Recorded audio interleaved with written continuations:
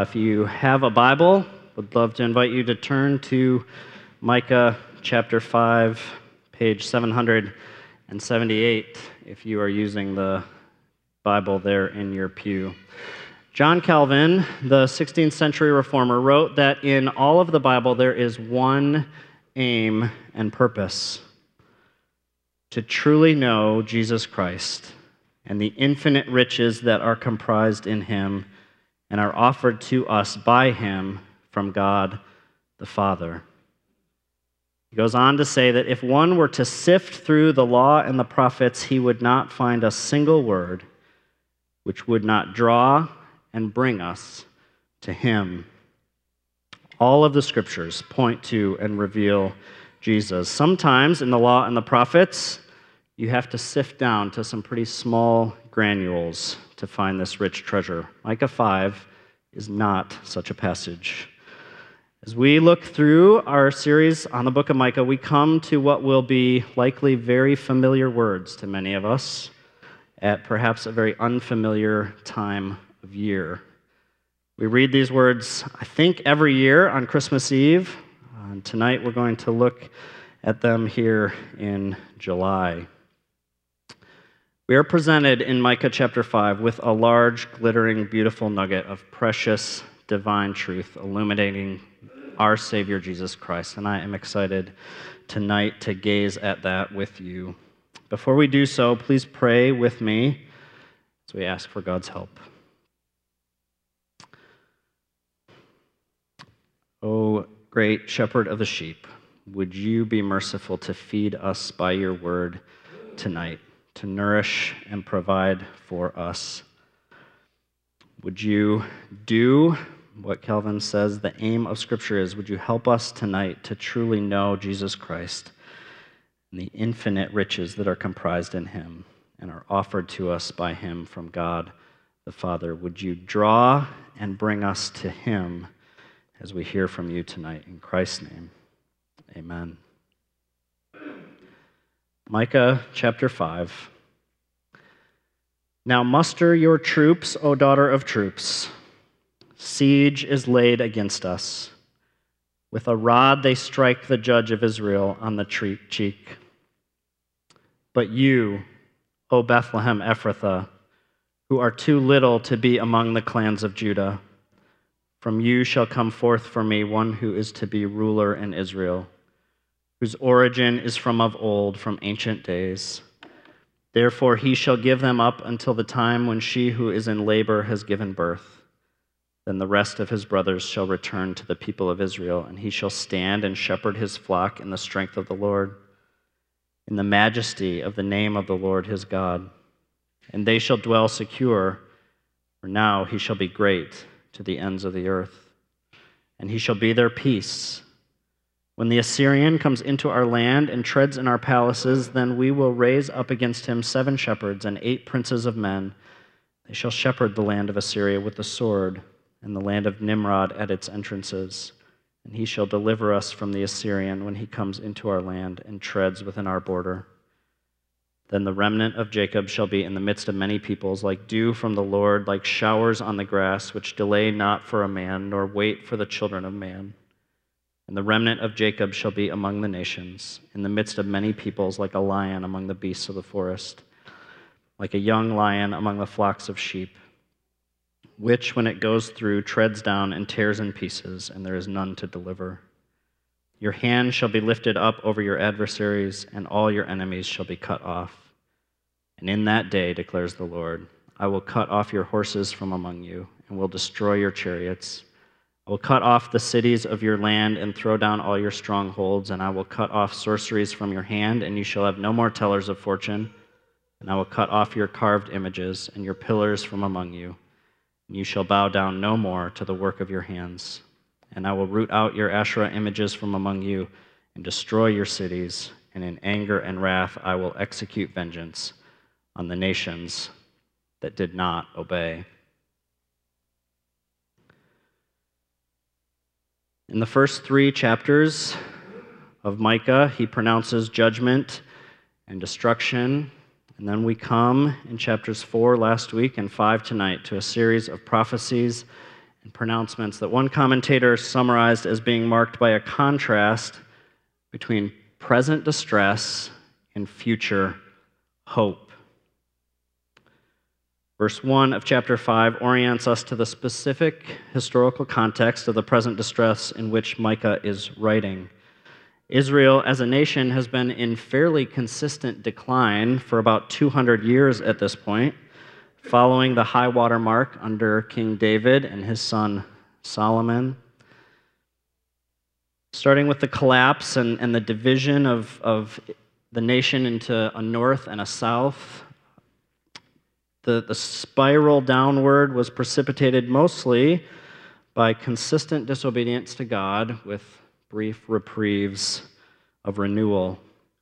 But now Jerusalem finds itself under siege.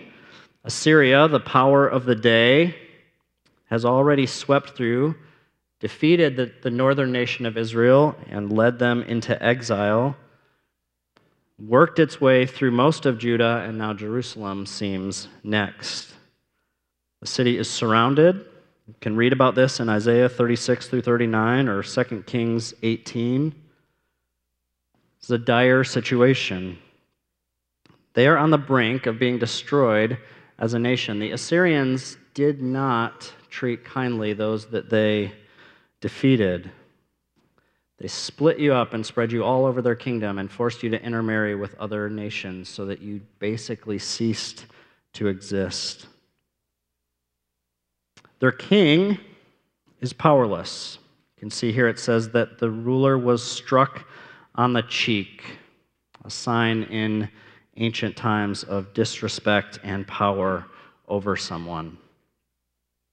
So Jerusalem, her king, and her people are outnumbered, and they are being humiliated by their enemies. The options that they have seem to be to fight a hopeless battle and probably die against a more numerous, more powerful, better supplied army, to surrender and live, but sacrifice any sense of national identity, or wait it out and die of starvation. Not really a good option here. But it's into this situation, at this low point in Israel's history, that God, through the prophet Micah, speaks. I do want us to notice here in verse 1, the us. It seems like Micah is in the city with the people going through this as he writes God's word. What God says is he tells his people not to give up hope, and he points them to their one and only hope for salvation. So as we consider these verses tonight, we're going to do so under three headings. Three things that God says to his people in the midst of their distress, and I'm going to argue prophetically to his people through the years today. In verses 1 through 6, God tells his people, I will rescue you. In verses 7 through 9, God tells his people, I will restore you. And in verses 10 through 15, God tells his people, I will refine you.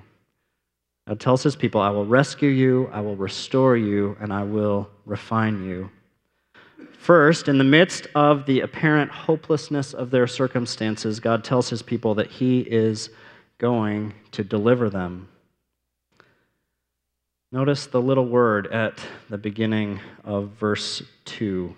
I looked it up this week, thankful for online searches. Almost 4,000 times do those three letters appear in the ESV online. Most of them are easily glossed over and don't carry much weight. But sometimes this little word but signifies a radical change of perspective and narrative. And this is what we see here. This is what is happening around you, but this is what God is working and accomplishing. You see this, but here is the reality. This is how things were, but now they are like this. You are under siege, and your ruler is powerless, but you don't know what I have planned. Let me tell you. I am going to send a ruler who will deliver you. Consider what we learn about this ruler in these verses. The ruler will be from Bethlehem, a place too little to be of any real account. He will not be from Jerusalem, as the kings of Judah have been for a couple hundred years now, but from little Bethlehem. And that might be a little hard for us because this side of the New Testament, Bethlehem means something. In the hearts and minds of Christians, it holds a significant place, but at this time, it would have been a place of no consequence. No one was going to be able to say that this great ruler is the product of the best educational schools or the most cosmopolitan opportunities. He was not to be made by the political machine in Jerusalem. No one would be able to lay claim to being behind his success except God alone. This king, will not derive his honor from the place of his birth, but his birth will grant honor to it. The ruler is not great because of his association with Bethlehem. The reason that Bethlehem is great in our minds now is because of the great ruler who came forth from there. And yet, there is a reason that it's Bethlehem and not any number of other small towns that could have been his birthplace. Bethlehem was the home of King David. It connects the future ruler to Israel's glorious past, to the good old days. He will be from of old and hearken back to days gone by. This ruler will connect not only to David, but to the promise that God made to David, that God would rule his people through the line of David forever. This ruler will come from Bethlehem, which highlights both the insignificant nature of the place on the one hand, pointing to God's power and his tendency to bring strength out of weakness, and on the other hand, pointing to the faithfulness of God to his promises of old. This ruler will come from nowhere, and it will mean everything. God goes on to say that this ruler shall come forth, perhaps surprisingly, it was for me as I was reading through this, will come forth for me. Certainly this ruler will benefit the people, but ultimately he is coming forth for God. He is one who will work toward and accomplish God's will. He will secure the promises of God and the purposes of God. In verse 3, God tells the people that this is going to require some faith. They are going to have to wait. For a time, they will be given over to their enemies. However, he tells them, don't lose heart. It is only a temporary time until this ruler comes forth. Both literally and metaphorically, there will be labor pains before this child is born. Verse 4 reveals that once this one is born, he will be to his people a shepherd. Again, like the great King David, this ruler will protect the people. He will provide still waters and green pastures for nourishment. He will guide them in such a way that they will dwell in security and peace. Not just in one place, but wherever they find themselves, for they will be in his care, for he will be great to the very ends of the earth. And he will do all of this, not simply with the strength of man, but with the strength of God and with the majesty and glory of God. Verses 5 and 6 provide a poetic description of what will happen when, not if, remember there will be a season of being handed over, when Israel is possessed by their enemies. Starting at the beginning and the end of verses 5 and 6 and working toward the middle, these verses mirror each other. Enemies will tread over the land within the borders and even within the palaces and important places of Israel. And the people will rise up, and the ruler will deliver them, and he will work through his chosen means, princes and shepherds whom he will raise up and strengthen. 7 and 8, numbers in Scripture which point to completeness and surplus. He will raise up princes and shepherds sufficient for the task. Unlike the leaders of Judah that we have read about earlier in Micah, who have been reprimanded and condemned, these shepherds and princes will be faithful to God and to the people. However, unlike the nurturing, protecting, providing, shepherding of the flock, this will be the shepherd dealing with the wild animals that would threaten his sheep. Rather than the staff and the rod, the sword will be his chosen instrument for the enemies of his people. What a contrast this ruler is to the one that we met in verse 1, the humiliated, impotent current leader of this nation.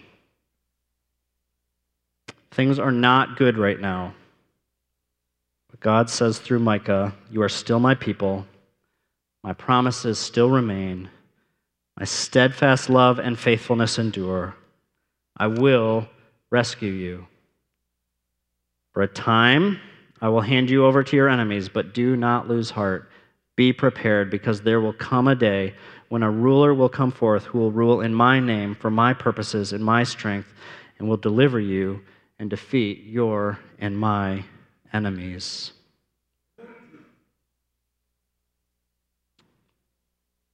There is much more that I want to say about that ruler and that time, but we will come back to him, and we need to move on. In verses 7 through 9, Micah continues. He tells his people, "When the ruler comes, I will restore you." He's already said, "I will rescue you," and now he says, "I will restore you." I've already seen a hint of this in the second half of verse 3, when the rest of his brothers shall return.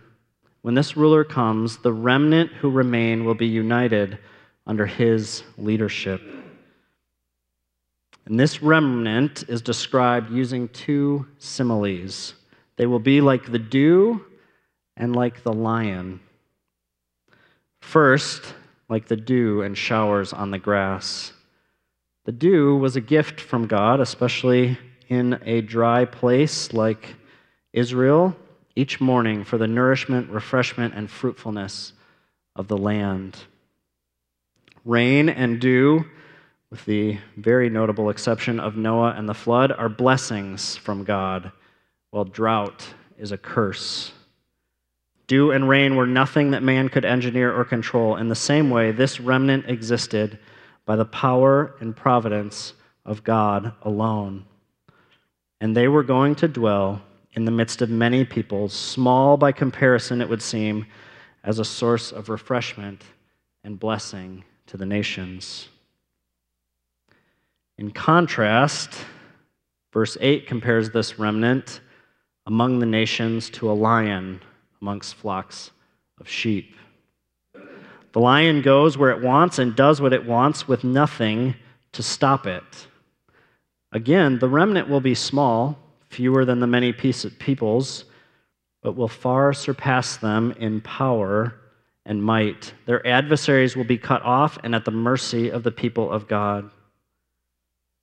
God is saying that he will restore his people, not simply gathering and reuniting them as a people, but restoring them to who they were meant to be. We looked at how this ruler connects to the promises made to David, but we need to go back further and look at the promise he made to Abraham, back where Israel could trace their beginnings in history as a nation.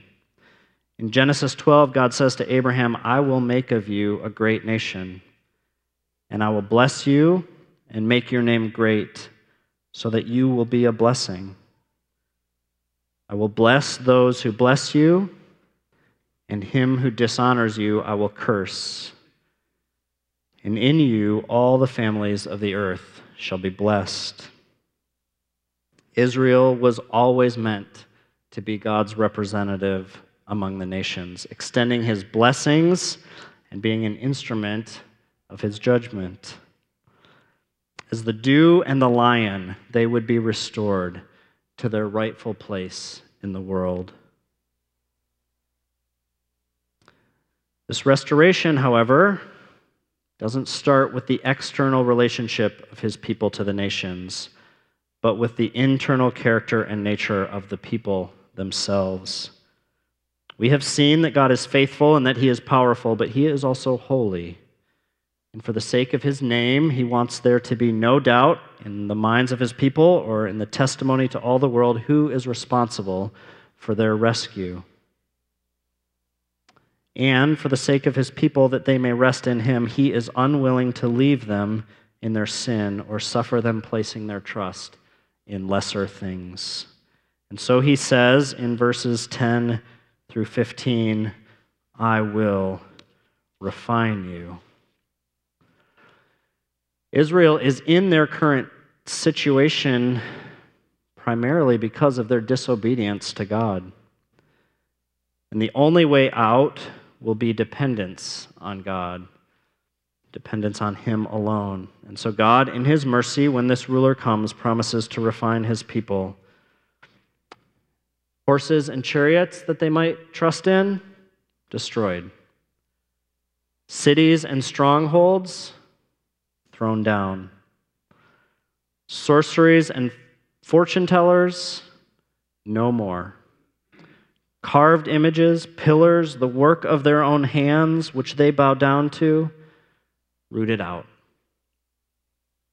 Whether it be relatively neutral things such as instruments of war and walled cities, or explicitly outlawed things such as sorcery or idols, anything that takes the place of God in the hearts of his people, anything in which they trust and to which they look for peace and hope, must be and will be cut off. He will be their peace, and him alone. Chapter 5 concludes in verse 15 by declaring that God will execute his vengeance on the nations. We see that God's righteous anger and wrath will be directed towards disobedience in both his people and in the nations of the world that refuse obedience to him. Brings us to the end of tonight's passage. In the midst of distress, God has reminded his people that he is faithful, that he is powerful, that he is holy, and he promises to rescue and to restore and to refine his people, as well as to judge the nations under which they are currently suffering. But before we finish with Micah 5, we need to pull these verses forward through history. Prophecy in the Bible often has multiple layers of fulfillment, and that is the case with this text. So I want us to consider for a few minutes how God has continued to speak through these words over time. God did indeed give his people up for a time, for a long time, actually. While he delivered his people from the specific siege of the Assyrians, they were defeated by the Babylonians and carried off to exile. Even when they were allowed to return to their own land, they were always under the rule of other nations. 700 years after the events of Micah 5, almost 600 years after Judah was conquered and brought into exile by Babylon, nations having come and gone, Rome being the current world power that claimed Judah among its borders, God moved in the heart and mind of the Roman emperor to conduct a census, so that at just the right time, a young pregnant woman would have to travel away from her hometown to a little place called Bethlehem. And it would just so happen that while she was there, the time came for her to give birth so that her son would be born in that little town of Bethlehem. And the Gospel of Matthew recounts that when the word began to spread that something had happened and the wise men came to Jerusalem looking for this newborn king, the Jewish religious leaders of the day were consulted, and they quoted this sermon from the prophet Micah. And so it was that after 700 years of waiting for this ruler to come forth, one day he did. He came to rescue his people. Not from Assyria. Assyria didn't exist anymore. From something deeper than simply an invading army. You see, Assyria was just a placeholder, a representative of the enemies of God's people. Assyria had been Egypt, and then it became Babylon, and later became Persia, and eventually Rome, but even these were simply symptoms of a deeper divide and hostility. Sin was and is the true enemy of God's people. and of all people, whether they recognize it or not. It is the source of all suffering and sorrow, and ultimately of death and destruction. And sin has enslaved every human heart, but Jesus came forth as the ruler to rescue his people.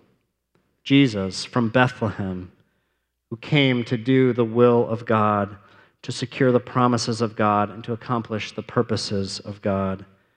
Jesus, who in the strength of God exercised miraculous authority over creation. He came forth, he was born, and yet he was from ancient days. In fact, he was from before days. He was the eternal Son of God. He is the Good Shepherd who laid down his life for his sheep, taking upon himself the sin and death you deserve so that you could be reconciled to God, so that you could know peace and dwell in security. All of the promises that God made in Micah 5 find their yes and amen in Jesus. You were enslaved to sin and death, but God, the Apostle Paul says in Ephesians 2, but God, being rich in mercy because of his great love which he loved us, even when we were dead in our trespasses, made us alive together with Christ. By grace you have been saved. Sin ruled and reigned. All mankind was under judgment, but God sent the ruler from Bethlehem, the Good Shepherd, the Prince of Peace, the Savior for the whole world, the one who has defeated all the enemies of God and his people, even sin and death. This Jesus who rose victoriously and reigns with all power and authority. He has gathered a people to himself. He has called men and women out of every nation. He is continuing to refine his people through the power of his Spirit. He continues to work through his people to spread his blessing to all nations, to fight evil like a lion among a herd, and to offer the dew of salvation to all who will listen. To some, they are the aroma of life. To others, the aroma of death. This people are his body, his bride, the church. They are not mighty in themselves, but consequential because of their association and connection with the great ruler from little Bethlehem. They are scattered among the peoples. We are scattered among the peoples. We're outnumbered, but never overpowered, and victorious, such that even the gates of hell shall never prevail against us. Are you part of this people? Do you know this King as your deliverer? Have you looked upon him in worship as the shepherds did the night of his birth? There is no other hope. He is the ruler. He will rule over you. It will either be with the rod and the staff or with a sword. There is no greater question in all your life than whether you are submitting to the rule of Jesus or disobeying him. If you do not know where you stand with him, I would plead with you to not rest until you do. We need to consider this passage in one more light. What does this prophecy have to say to us almost 3,000 years later, 2,000 years after this ruler from Bethlehem burst onto the scene? In one sense, this side of the incarnation of Jesus, everything is different from Jerusalem in Micah's day. Rather than God saying, I shall, he speaks to you, brothers and sisters, and says, I have rescued you. I have restored you. I have refined you. You are a new creation. You who were not a people are now my people. You who were slaves to sin are now free in Christ. And yet, there is still a striking relevance to Micah's words today. Do you ever feel like the Church of Christ is under siege? Maybe in general, in the world, but thinking specifically about our context here in East Lansing, Michigan. Do you feel like Christians are viewed with scorn and slapped on the cheek, as it were?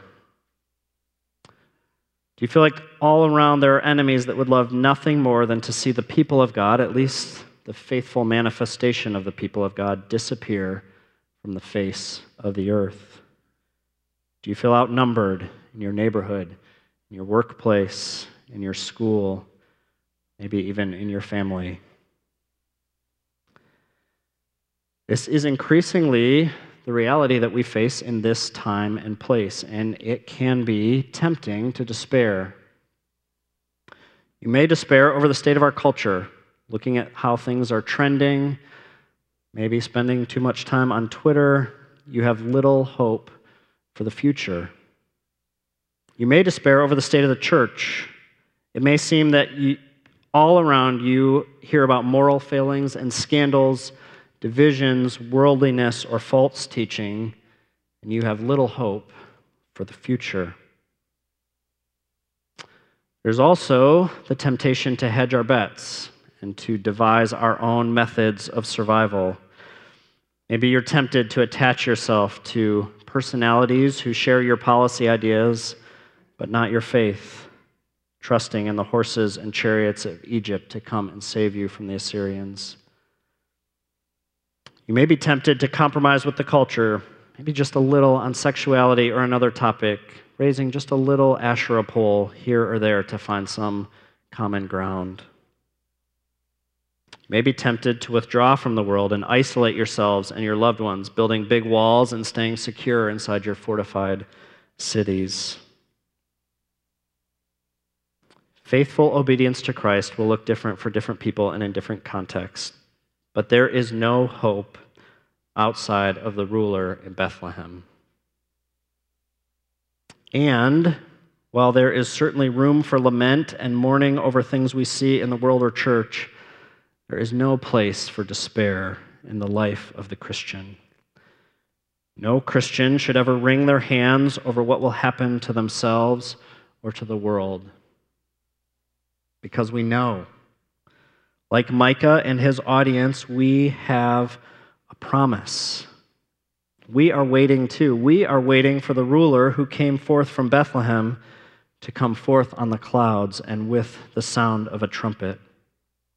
He has come and rescued and restored and refined his people. But there is a day coming when he will finish the job. You, his people, will be rescued not only from the power of sin and death, but fully from its devastating consequences. You will be restored, not as a scattered people, but in the congregation of all the righteous. And you will be refined, not simply righteous through Christ, but free from even the lingering presence of sin which entangles so frustratingly in this life. It has been promised, and it will happen. As sure as his birth at Christmas is his return in glory. One day, just like for the Israelites after 700 years, it happened. One day, it will happen.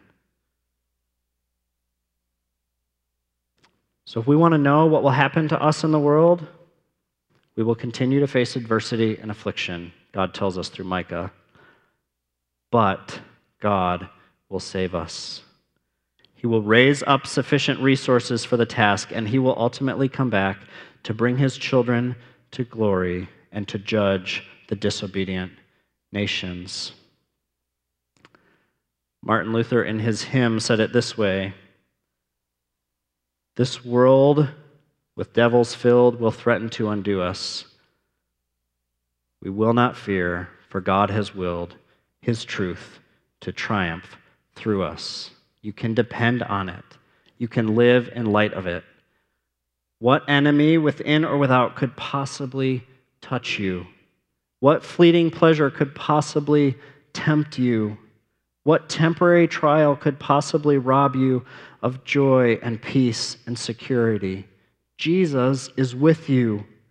Jesus is for you.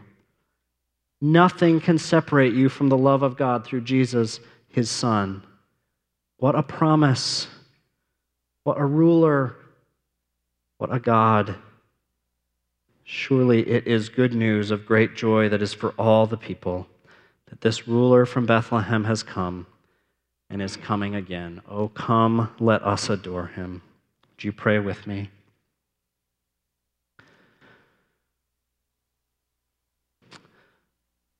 Father, it feels like words are insufficient for the glory of speaking of your Son.